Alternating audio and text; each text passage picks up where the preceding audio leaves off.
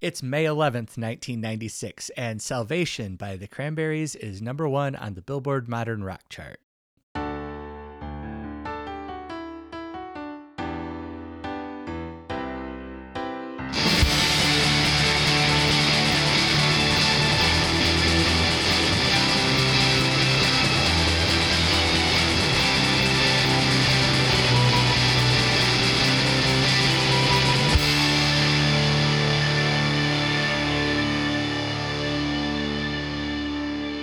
Hello and welcome to Tell Me All Your Thoughts on Pod. I'm Trav. I'm Coolin. I'm Al, and this is a podcast where we talk about every song that reached number 1 on the Billboard Modern Rock chart in the 90s, beginning with Kurt Cobain's death in April 1994. Today we'll be talking about Salvation, the first single from the Cranberries' third album, To the Faithful Departed. Salvation spent just 4 weeks at the T of the C. That's the top of the charts. Here's a clip. You all the kids with heroin eyes, don't do because it's not what it seems. No, it's not what it seems. Salvation, salvation, salvation is free. Salvation, salvation, salvation is free.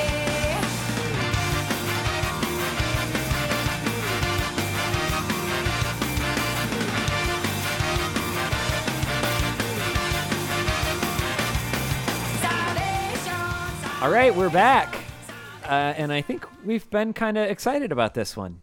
Yeah, I've been talking about this one for a while. Last time that we visited the Cranberries, we had a lot of positive things to say in general, but we didn't necessarily give very high marks to the song we talked about back when we talked about Zombie.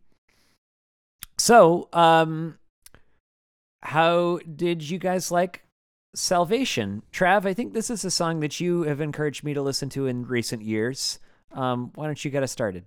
I love Salvation. It is great. And man, it just rips ass start to finish. I don't know what the tempo is with the beats per minute, but it like picks up right from the start, never slows down, gets in, gets out, takes care of business in about 2.5 minutes. It is awesome. Quill?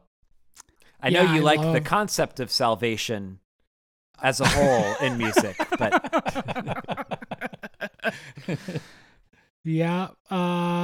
I love this song. I always have. I remember it as a kid, loving it. And it's fun because recently rediscovering it, I mean recent as in like a couple of years ago, just noticing things in it that I did not pick up on or notice as a kid. And it's just brought me a wealth of enjoyment. And it's probably one of my favorite songs or singles, at least of the 90s. It's great. Yeah, I like this song a lot. I don't remember feeling any particular way about it back in the day, but I wish that the Cranberries would give us some more up-tempo music. There are a couple of them on this album, but it's totally a new look for them. I don't remember ever hearing an up-tempo song on those first 2 Cranberries records. Do you? Nothing that comes to mind. Mm-hmm. Fast and Short is definitely something that I'm really into. Would you consider it a punk song? I would say Message, no. Mm-hmm. Well, maybe though. Straight edge, I guess. Sure. That's a bit of an indirect route to the straight edge punk, but we'll throw it in there. But it's I think it's punky, right? Like it's got a. It's definitely punky. Mm-hmm. Yeah. Punk flavored. Mm-hmm. Mm-hmm. It's got a good chunky bass tone on it. Yeah. And I'm curious if you all ever heard this a little bit, but at the end, we've got Dolores O'Riordan doing some ahas, which is straight out of Tame by the Pixies. Oh, yeah. It sure I think is. it's deliberate. Do you? Oh, never noticed that. I mean, I never made the comparison, but Yeah. that makes perfect sense. Yeah, I think that is on purpose. I don't know. Yeah, great call.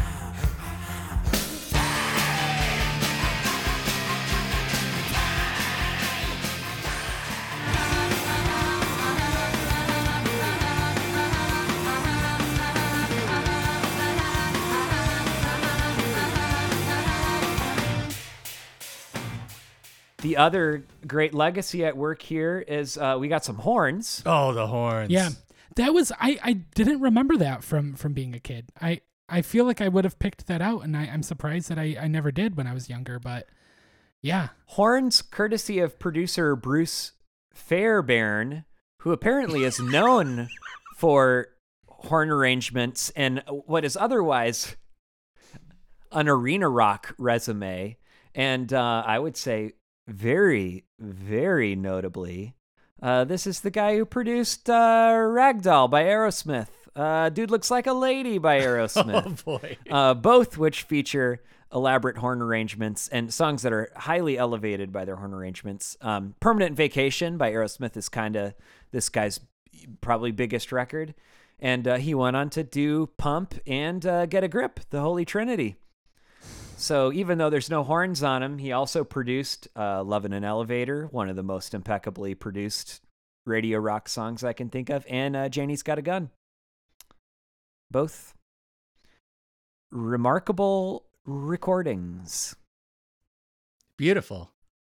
Straight from the Fairbairn. Straight from the Fairbairn. While we're talking about funny names, did you all ever notice this drummer's name? no. This drummer's name is Fergal. That's his first name. Oh, that's very Fergal. Irish, right? Fergal Lawler. Ooh. Ooh, Yep. that is a great name. Mm-hmm. Lawler, or Lawler? Lawler. Lawler. That's cool. Yeah. Interesting thing about this song, especially as it relates to our podcast. I think I was kind of down on Zombie because it was this plodding song that was the same 4 chords over and over again. Well, Salvation is the same 3 chords over and over again, but is awesome. And I don't know, I mean, if you play Zombie at this tempo, is it as good as Salvation? What I mean, is it can tempo alone make a song as awesome as it turns out to be? Like if this song was played slower, I wouldn't say, "Oh, that's a great song." Yeah. Tempo can do a lot. I mean, that was a lot of a lot of the songs that I've complained about. It's been about tempo. That was the core of a lot of my problems with Frog Stomp, with 16 Stone, and a lot of my problem with Zombie. Yeah, just what's with this mid tempo, like maybe even slightly slower than mid tempo, hard rock thing. Not super into it. Mm-hmm. Another connection though with Zombie is preachiness. We had some trouble with the preachiness in Zombie. Apparently, critics had a big problem with the preachiness of Salvation. This is a song that's very explicitly like, don't do it. Inject yourself with liberty. It's free.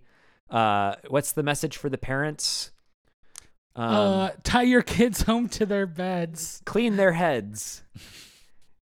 Yeah, a little too harsh there for me, I think. I mean, is it a problem? I mean, does it make me think less of the song? No. But I don't know. It's kind of dumb. I don't care for the lyrics. I mean, I don't know. I mean, I guess I don't have anything against an anti-drug message. But I personally don't have issues with drugs like I used to, as a kid. It was, the DARE. I'm sure we all went through the DARE program, right? Like, Yes. as a kid, I was scared of that stuff, and as an adult, I won't. I've got it handy. Whipped out. I've got my his- certificate handy. I his DARE promise. certificate. That was not in anticipation of recording. It's Oh. actually in the drawer of my desk. This Wow. is Nice.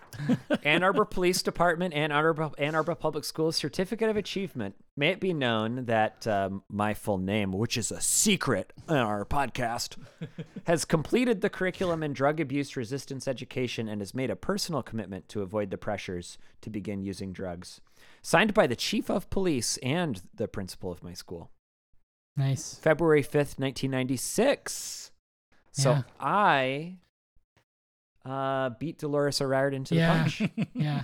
Congratulations, Alec.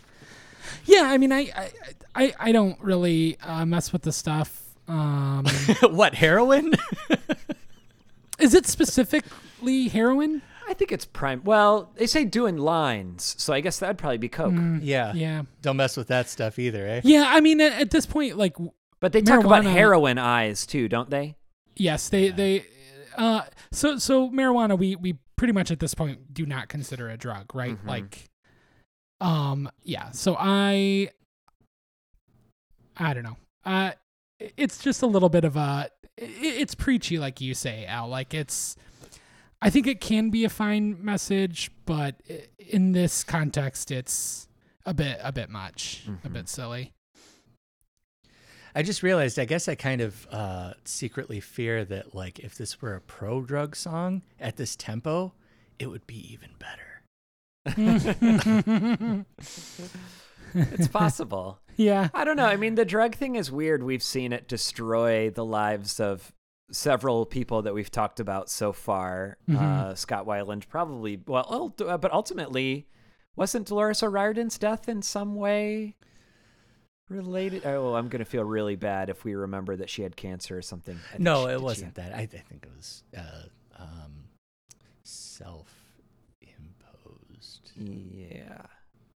But it might have been more mental health than... Yeah. And I mean, I guess the two things can go hand in hand. Oh, yeah.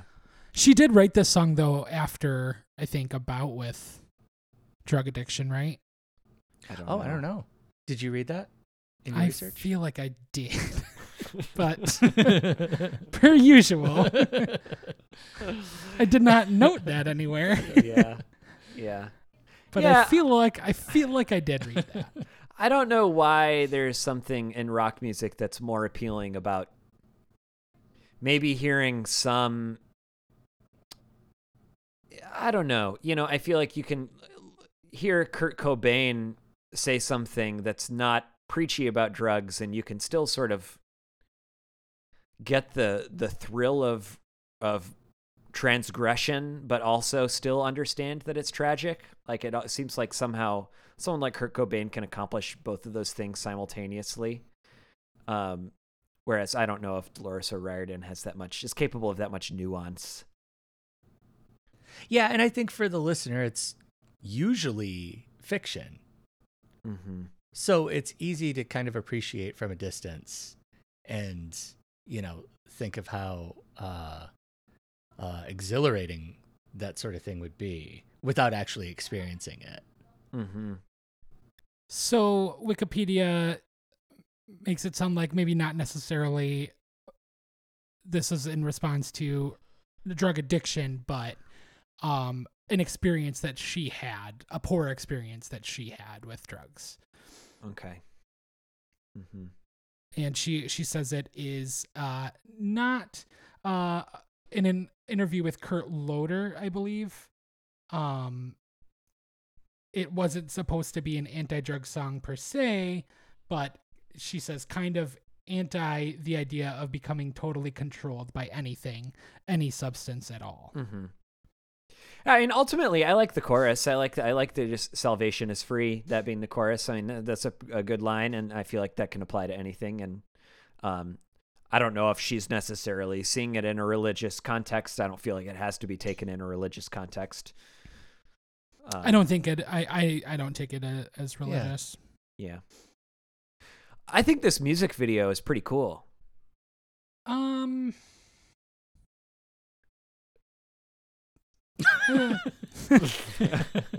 I couldn't help but think that the murderous clown was a juggalo. Oh, interesting. It looked like a juggalo to me. Yeah, there's a murderous clown who sort of has Pinhead vibes too. He's got sharp things coming out of his head, terrorizing a family. Mm-hmm. I just think we've seen some pretty lame music videos throughout our time here, and we haven't really seen a lot of like real vision or a lot of what looks like real budget thrown at these things. Yeah, and I just thought not that this yet. one had it had good art direction. Like there's the there's sort of the model of the house on the hill, and it's kind of small, and the clown is kind of spinning around it, and then they go onto the set, and they're kind of interesting colors. It in some ways it has the same sort of aesthetic as Tonight, which is going to be coming out around this same time period, where it's sort of like the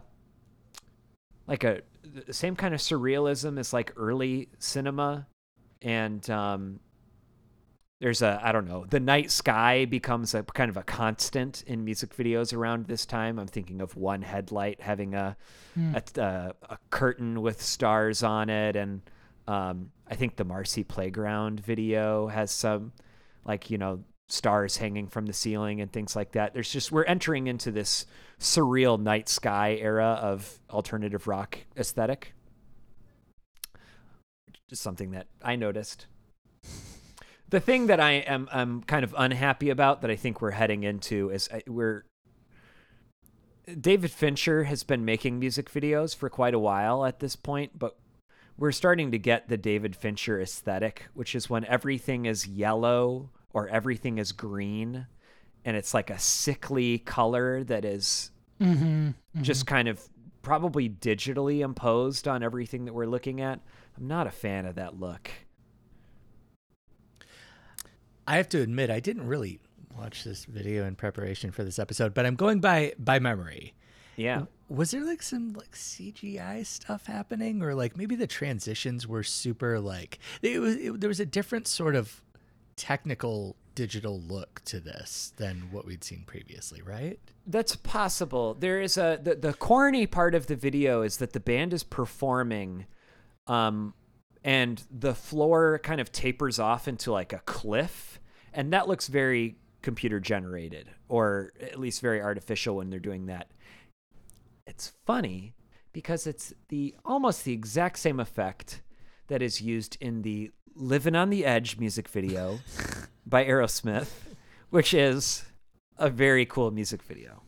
That's the one where Steve Tyler is painted halfway down his body, and it looks like he has a zipper down the center of his body, and his part is all completely black, and the other part he's like Mad Hatter, and he's like on this like treadmill moving, the Jamiroquai thing. They're kind of coming to and from the camera, and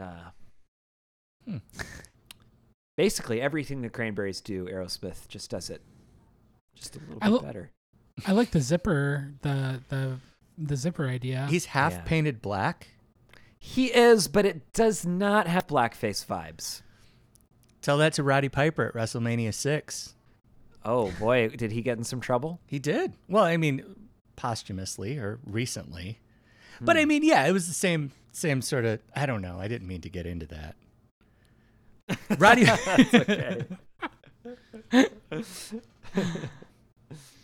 Well, the video is directed by a guy named Olivier Dahan, who also directed the movie La Vie en Rose, which won some Oscars, but I've never seen it.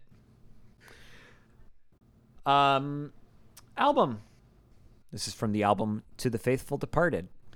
What do you think about that phrase? Isn't faithful an adverb? Shouldn't it be Should faithfully? it be to the faithfully departed? I think I always kills thought me every that's what time it I was. hear that. Yeah. It seems So- so awkward. Yeah, I it's awkward. am looking at departed as a noun, the departed being the people who have departed. Therefore, you'd use an adjective like faithful to describe them. So the faithfully departed, faithfully would be referring to departing They- as an action rather they than did- those who right. have departed. Oh, Right, gotcha. yeah. It's terrible. I hate it. You hate the album? I know. I just the title. I need Faithfully. And I don't have a good excuse for why that is. The album is very cool. I thought the album was neat. It's there's like an urgency to it. And I felt like the passion and sensitivity of the lyrics seemed to just seem a little bit more real and sincere this time around. I don't know why. I can't really place why that wasn't the case for the last album. That was that everybody else is doing it, so why can't we? Or was it No Need to Argue? I think No Need to Argue was the album that had Zombie on it. Yeah. Okay. So since that time, we should know this. Okay, cool. I can confirm. Yeah, but for whatever reason, she's still singing about war. She's still singing about children. And it just makes more sense this time. Mm-hmm. I can't give a good example for why that is. It just feels more real and more sincere. I still felt like some of it was sort of ham-handedly preachy, but I think just the fact that there are some breezy pop songs on it just kind of helps contextualize all that a lot more. So that you kind of have a sense of like what joy is before we have to talk about joy being torn apart or whatever.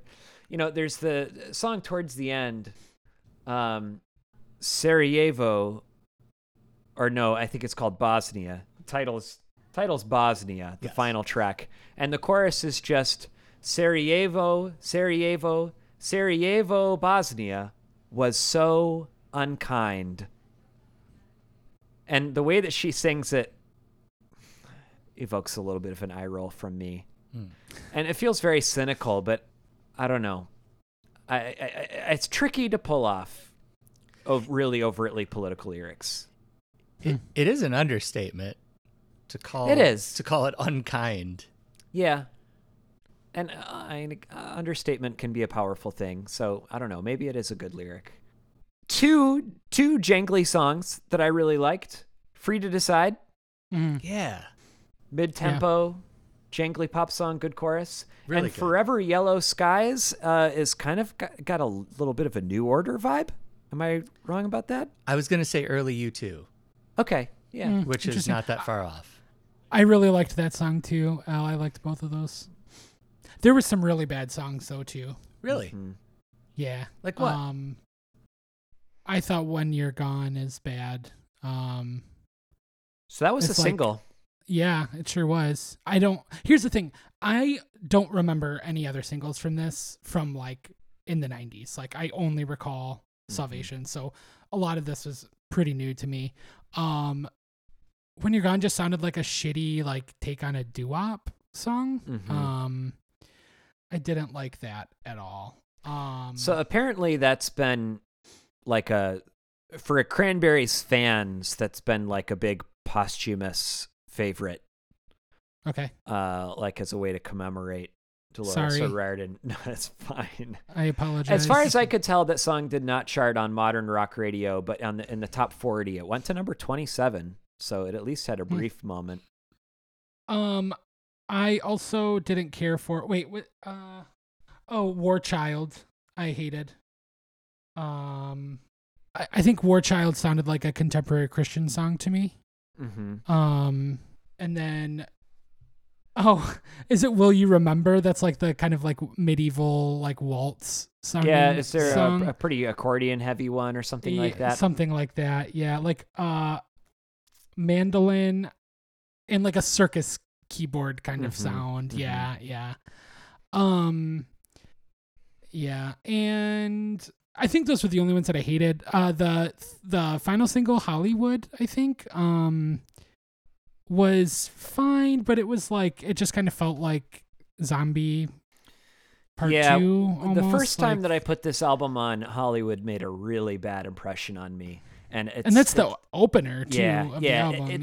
It's lightened up for me where I'm cool with it now, but at first I was like, oh yeah, this is everything that's wrong with Zombie, maybe plus a little more. Mm. Yeah, I would say that I like Zombie more. I mean, she does the yodeling in it too, which is just like, like almost in the exact same way. And it just seemed like a blatant second run at that song because they knew it was so huge in the first place. But Yeah, the album's 52 minutes long, Mm. which is not unusual for this time, but that's too long. Mm-hmm. Oh, definitely. A song that I kind of digged was I'm Still Remembering, which kind of sounded like a Galaxy 500 style song. Pretty and like repetitive, but nice melody, and just kind of like unassuming. And it was cool. I liked that song. I'm with you on When You're Gone. I had a really hard time getting past that song. I tried to listen to the album a couple of times, and each time I got stuck on When You're Gone. It felt way too long. And I could see it being a single with the exception of the length, or at least the feel of the length, because it seemed like it just went on and on and on. But when I skipped past that, it was easy for me to get through the rest of the album. I thought Free to Decide was awesome. My other favorite song from the album was The Rebels. I thought The Rebels was an incredible song. I liked that song as well. It wasn't even just like, this is good for an album track. Like, that should have been a single. That was a really, really good song. We rode up mountains in the snow, picked our toenails black and let our hair grow. What I am now is what I was then. I am not more acceptable than that. I am not more acceptable than that. It was an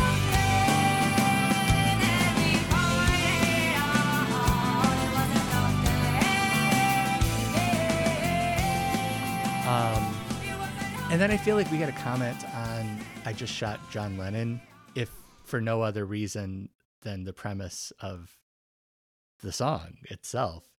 I don't. I mean, I don't really know what to say about it. It's like what I don't know what you're getting at here. Dolores. Yeah, I mean, obviously with the album title and Salvation and all these songs, I mean, the theme is sort of reflecting on people's deaths. I mean, I guess, in theory, it's a creative idea to take on the perspective of a famous killer. That song didn't really do anything for me, though. Yeah. I've never really understood that. The appeal of like humanizing like a murderer in a song. Mm-hmm. Like I like some people do it and then people go, wow, that was really brave. And I'm like, what? Like what? Like the Sufjan John Wayne Gacy thing always comes to mind with that. And I'm like, so? Like, why did he do that? What's the end game there, friend? Yeah. You're trying to make me relate to him? I don't want to do that. That's crazy. I guess I never thought of that as a humanizing song, but right. Yeah, I think of, there's a tradition of the murder ballad, which is sort of a folk music, country music thing. That's usually like a very simple song telling the story of a killing. Like, I mean, think about Johnny Cash. Like, I think Johnny Cash is big on the murder ballads. Where to me, it just has sort of like a kind of a fun tall tale kind of vibe to it. But that's not what's here. And that's not what's in the Sufjan song either. Yeah. Yeah, I mean, like A Boy Named Sue is fun and silly enough that you can kind of, I don't know, just appreciate it as a story song. But like, yeah, with something that fresh or vivid or visceral as like John Lennon or John Wayne Gacy, I'm like, I don't know. If somebody can explain it to me, I'd love to hear a good reason for why that's an interesting artistic sort of expression. I think that mostly just musically, it was kind of mostly all based in the same minor chord, and I just wasn't. I just found it kind of dreary.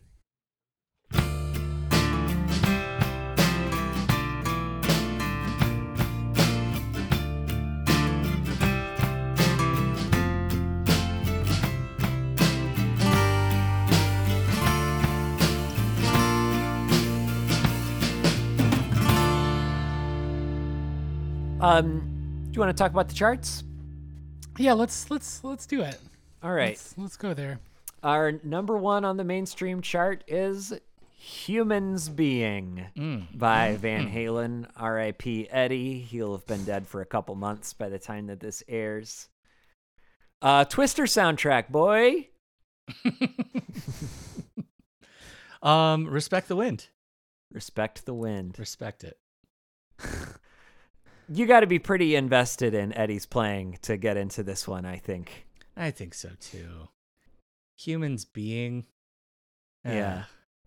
Yeah. What was the other one? MeWi's Magic came out around this time. That was their other single. But that was with DLR, and that was way better.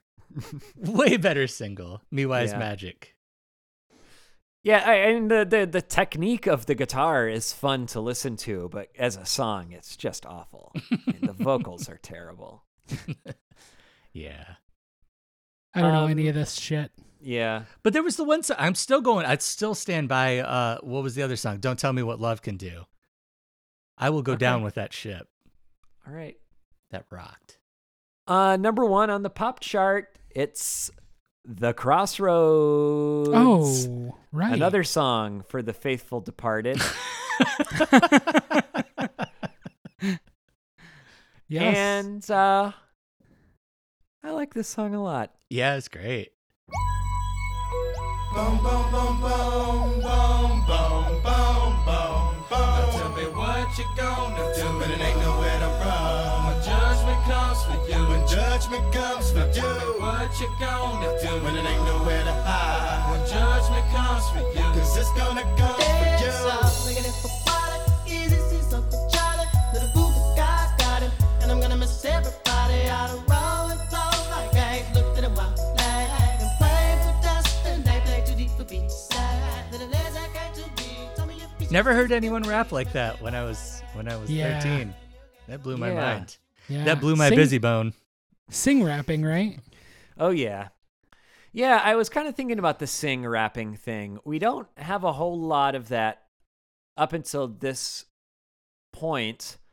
Although, certainly someone like Montel Jordan, like that's sort of like, you could argue that that's like sing rapping, where there's it's a little bit of a mixture. I don't know if, I'm sure we could think of some other examples. It's very popular right now. It's very popular right now, and in its current form, it kind of drives me crazy. I think of this as the Drake school of vocal delivery, and I know that Trav will defend it, at least to some degree, but I just don't like it. I just don't like Drake. Yeah. There's a rapper named Mick Jenkins that I like that does it pretty well. But it's not like really fast-paced rapping. Like it's like it could go either way. I would say maybe it's more similar to like Al, what you're thinking of with Montel Jordan, maybe that kind of style. But he also raps too, and but yeah, Bone Thugs did it cool. I'm with you. I'm not a huge fan of that style now. What the sing rapping is kind of now. So where did that turn? I actually heard Love Lockdown on the radio the other day from 808s and Heartbreak. And I mean, was T.I. doing that stuff before Kanye was doing the auto-tune sort of rap sing? Or, was that really pioneered with 808s and Heartbreak? I remember that being greeted with, like, people were not sure what to do with it. But I feel like I was listening to that song on the radio. I hadn't heard it in a while, and I was like, this song is weird, and I don't really like it that much, but I actually do think that this transformed rap radio. I kind of think, to some degree, we are listening to at least a portion of a corner of the world of rap is coming from the 808s and Heartbreak mold. I don't remember having an experience where that impacted my world in any way. Yeah. I remember reading about it. I remember trying it out because I had really liked the first 3 Kanye albums, as a lot of people had. And that was just too far out there for me. And I didn't find anything really appealing about it. And which is strange because it was probably, with the auto-tuning, meant to be a more melodic sort of album. And I didn't find anything like melodic about any of the songs that I had heard at the time. I haven't listened to it since it came out. Yeah. Yeah. And very technical and robotic and all of that. So yeah, my understanding was that this had always really come from Drake, and rapping with a melody to it. And I guess I can understand why that would be kind of undercutting the impact of traditional rapping. But I still appreciate it because I think Drake has really great melodies, and I really like I really like Drake's singles. Yeah. And some of his album tracks too.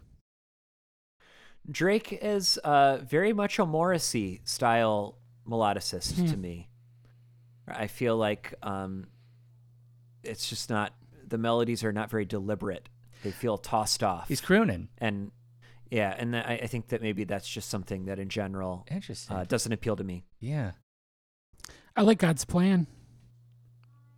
I like that Drake song. God's Plan. That's all I like Wheelchair Jimmy from Jimmy Brooks. Degrassi, The Next Generation. Downtown Yeah. Sasquatch. Mm-hmm. Okay. Downtown Sasquatch. On the modern rock charts, what do you see? I have a list. I've got quite a few. Yeah. 40 songs feel long. Like, this was a good week. I will try to go rapid fire here. At number 7, we got Pretty Noose by Soundgarden. Really rocking. Rips. That song kills. It made, like, I was just like, I have to check out this album. I've never listened to the album all the way through, and it was such a pleasant surprise to me. There was album tracks that I really enjoyed. Pretty Noose is still like the best. Like, Pretty Noose rules. I think it is. I still really love Fell in Black Days. That still might be my favorite Soundgarden single, but Pretty Noose is really up there. The drummer is so unbelievably good. He hits the drums with such precision and just power, and that song is so heavy. It is, and he just, on the whole record, his drumming is just amazing. So good.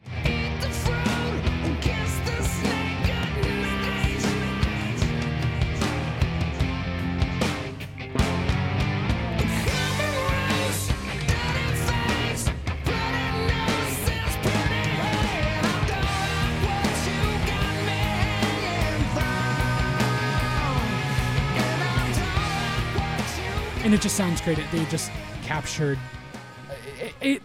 It really has a lot to do. I believe it has a lot to do with just the way that he plays. And he's like not flashy and noodly like, say, what Danny Carey is, the drummer from Tool.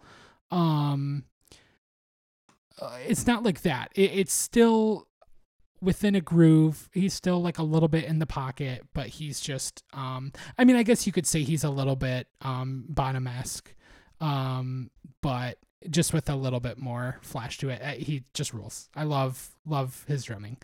Yeah, I've never really noticed the drumming in Soundgarden before, so I'll go back and listen again.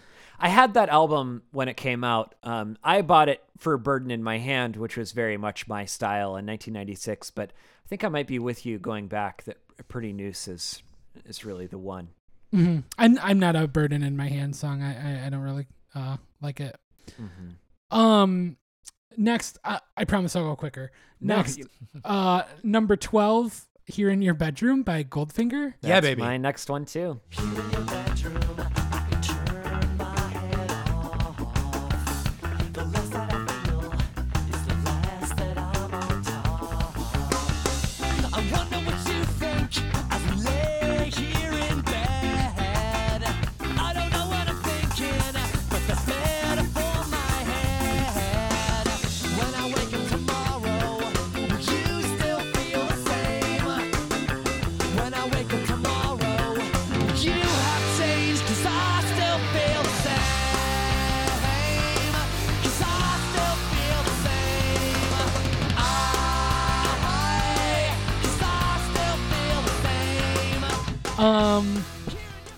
Hornless ska, whatever. It's fine. It is not as good as the Suicide Machines. My introduction to Goldfinger was is it a Lonely House? This Lonely House or something like that. From the follow-up album to this. I don't think so. It premiered on 89X, I recall. You're talking about the next album? Yeah. I think Superman was the first single, and then there was another single. There was called another one. This Lonely Place, not Lonely House. Oh, yeah, that's right. That's right. Not Lonely House. I don't think that's on the 89X playlist. I got to fix that. I almost added it to mine, and I thought better of it, but it's... Yeah, it's got sort of a Beatles Getting Better vibe, doesn't it? Yeah. It's still got some... it's got... I think the verses are like basically reggae. But yeah, the chorus is like 60s pop for sure. The next song, the 13th. Hang on. Let me defend here in your bedroom here. Sorry. This song is one of the rare examples that I can think of a song that has two distinct vibes that it manages to nail. In fact, maybe even three, because I think it's pretty successful in the opening reggae bit with the, I mean, if you're a bassist, you gotta figure it. And leaving those ones empty. I mean, and then hearing how the guitar comes in on that, like when you're a kid, you're just like, I mean, it blew my mind. And then for it to go full punk after that, like successfully, which I think it really does, and then transition right back into a ska chorus. I think I'm hard pressed to think of a better 90s ska example. Suicide Machines. What song? New Girl is awesome. Most of Destruction by Definition is awesome. Maybe I need to go back because I just remember them as doing the song about the dog peeing on the floor. What was that piece of garbage song? Oh man, I love that song. What was that song called? Some super twee. No, dude, that's just like a guitar pop song. Junky thing. That's good. Oh, the dog barks at the end, and you realize the whole thing was about his dog. I disliked that song as a kid, and recently decided that I really like it. Do none of us know? It's a girl's name, isn't it? Isn't it the title of the song? Man, the listeners are just screaming at us right now. I'll tell you. I'm gonna say that this is Sometimes I Don't Mind. Yes. Yeah, it's just kind of like a 90s alt rock song. Sure. At number 16, The 13th by The Cure from Wild Mood Swings. Awesome. Blew my mind. Yeah. Totally great. Blew my mind. It would be all the things in a world you've never been.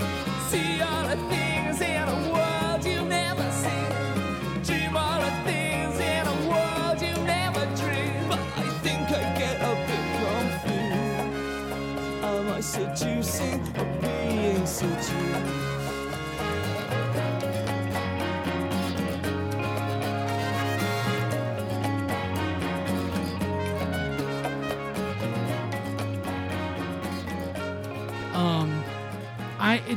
I'm a big Cure fan. My favorite album by The Cure is Wish from 1992.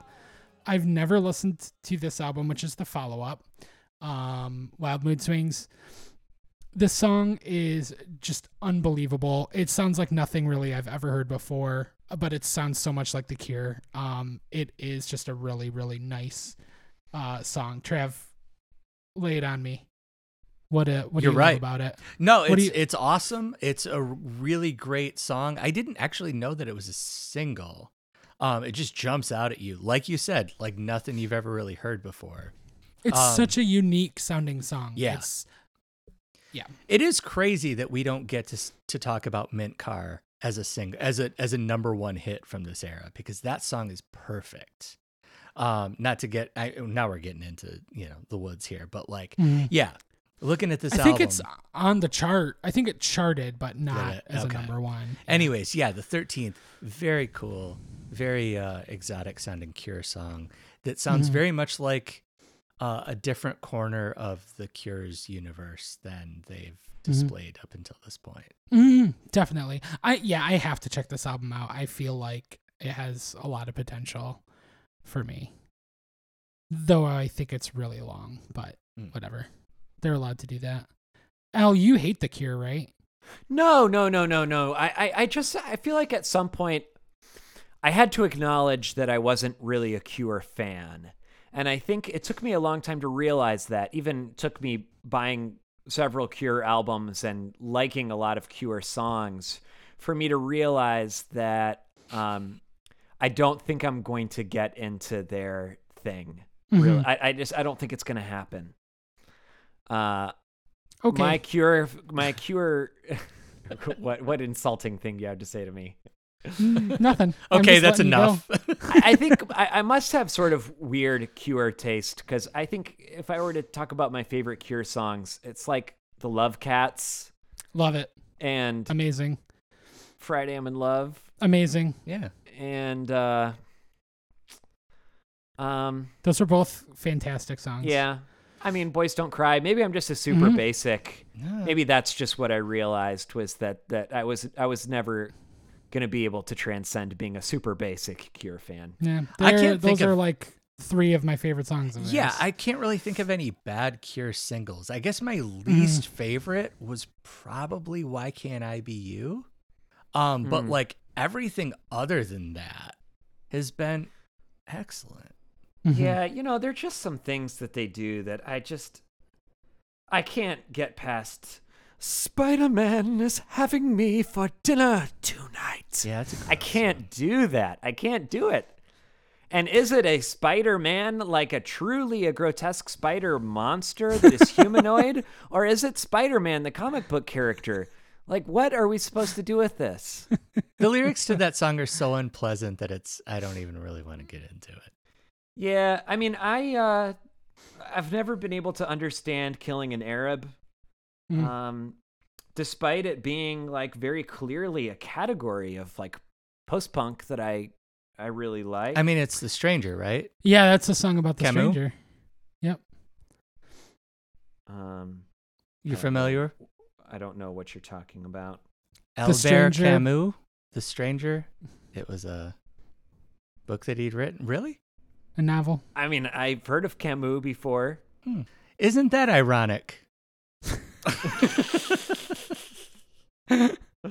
I think honestly, my Camus references are probably from there's a Joanna Newsom song that references Camus, and doesn't Homer have a hilarious Camus can do, but Sartre is smartra? Yeah. is that a Homer thing? That's the critic, and then Homer says, "Scooby Doo can do, but Jimmy Carter is smarter."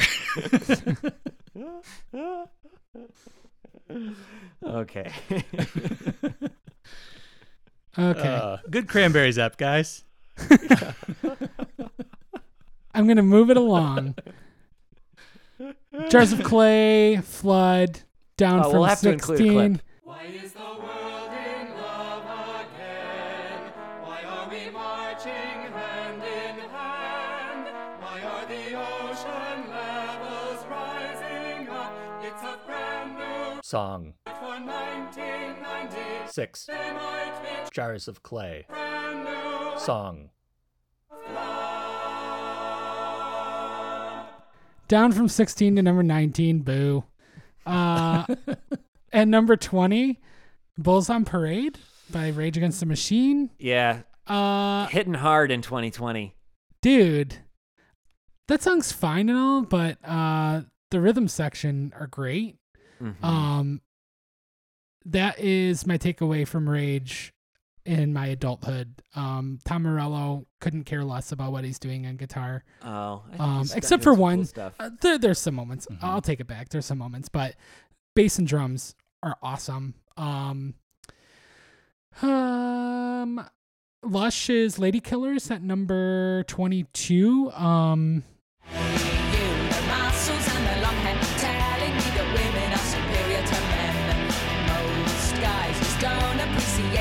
you, just by convincing me you're better than them. So he talks for hours about a sensitive song, and his favorite subject is sex. I don't even think he really wondered at it, but Christ, this guy's too much. I wanna tell him I'm as human as the next girl. I like a bit of flattery, but I don't need your practice lines, your school of charm mentality. Back to the Britpop zone. My wife and our recent guest, Sarah, big fan of Lush. I always assumed that they were like a kind of more dancey pop band. By this point, I know they were shoegaze earlier on, but this was like a jangly garage rock kind of song, and it's good. It's pretty good.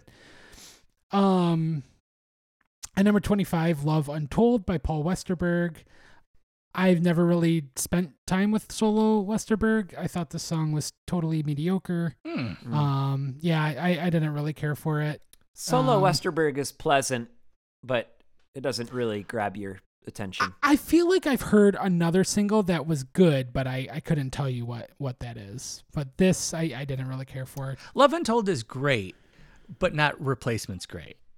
Mm-hmm. Like, if this was just a song you heard on the radio, it would be better than 99% of everything you hear on the radio, even from this era. But like when you hear it, or you look at it and find that it's from Paul Westerberg, you're expecting greatness, and it doesn't necessarily deliver to that level. But yeah, relative to everything else that was happening at the time, I think Love Untold is really awesome.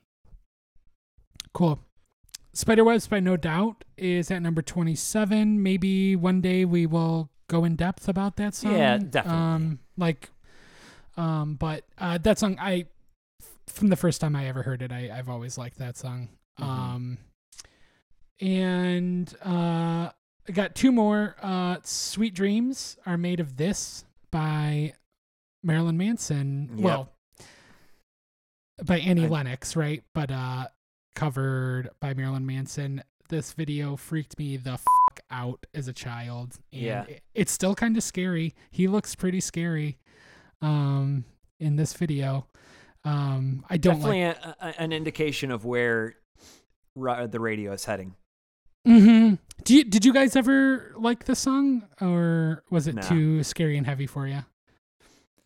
It was too scary, heavy, and too boring. Yeah, agreed. All around. I guess I thought it was cool. It was cool in that novelty cover kind of way, where it's like, what if you took this corny pop song from the 80s and made it a metal song? Like, that wasn't happening a lot at the time, and this was probably one of the first instances of that happening, where it was like, whoa, cool. But it's was it by Annie Lennox or by Eurythmics? Eurythmics, okay, I think. Okay. I like the original song, to be honest. But yeah, this is, it's interesting. It's interesting to think about, interesting to remember. I remember the first time I ever heard it, the cover, and it was seeing the video. It was like the first time I had seen the video. I think it had to have been 6th grade, and I think I was staying the night at a friend's house, or it was just like a friend's birthday party or something, and it was just a bunch of us buddies just kind of hanging out, watching TV and playing video games, and saw that video, and it just freaked me out. I was just like, what in the world is this? And it scared me. I think The Beautiful People is the only Marilyn Manson song I can get behind. Cool rhythm section. I'm pretty interested in revisiting that song because I remember the rhythm section being awesome on that song. Yeah.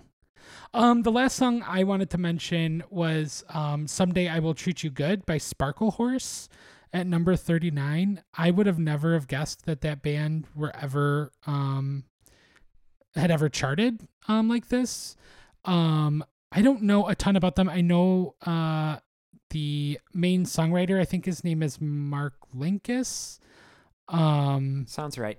He passed away in like 2008 or 9 or something. And I only know the album Good Morning Spider, which is awesome. I love it. It's kind of electronic leaning, indie pop, I guess. Like there's some nice guitar stuff, really great melodies, pretty sad. It's a really beautiful, stunning album. This album that this song is from is, I think, their first full length, and it's just kind of boring guitar rock, whatever. I was pretty let down. I had been interested in checking this album out, and this single is not a really great, nothing that's getting me excited about it, but I really liked this song. I mean, I have liked this song. I didn't. I haven't listened to it recently, but this is one of the very few Sparklehorse songs that I know, and it jumped out at me as being a really great classic '90s rock single. I would be curious to know what either of you thought of "Good Morning Spider." I don't know that either of you would like it. Okay, I'll check it out. But I love it. It's way too long. It's like 17 songs and like an hour. But I think it's beautiful. But yeah, I don't know. I don't know if it's either of your thing. I thought it was at least worth giving a quick shout out to Banditos by The Refreshments, which is just a dependable, good period one-off. And Who Will Save Your Soul by Jewel has appeared, which I feel like is definitely an important time marker, and a song that I like a fair amount too. Yeah, pretty much. Again, looking at the list, everything on this list is good. I mean, yeah, if we want to call Sweet Dreams good, it's interesting. Everything is at least interesting. At least interesting. Sure. Like, what a great period of modern rock radio.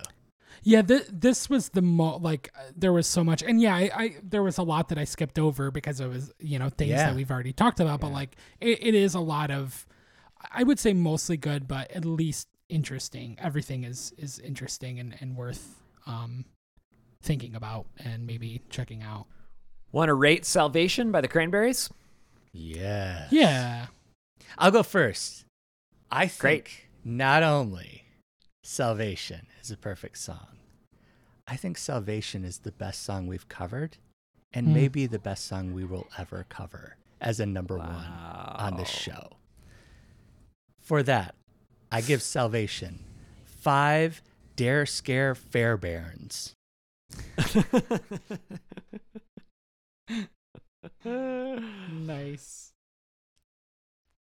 I like this one a lot, maybe not quite as much as Trav. I give this Busy Bone, Wishbone, Lazy Bone, and Crazy Bone, but I do withhold Flesh and Bone. So that would be a 4. I give this song 5 uh-huh-uhs. 5 Kim Deal uh-huh-uhs. Great. Oh, that's a Hall of Famer. It is. I'm with you, Trav. I will say that maybe 1 or 2 of the Stone Temple Pilots songs that we covered in the special I might like more, but I think this is the best best song we've covered. And this is my first perfect rating outside of the STP songs. Wow. Yep, love it. All right, congratulations to the Cranberries. Definitely a Hall of Famer. Nirvana wannabe?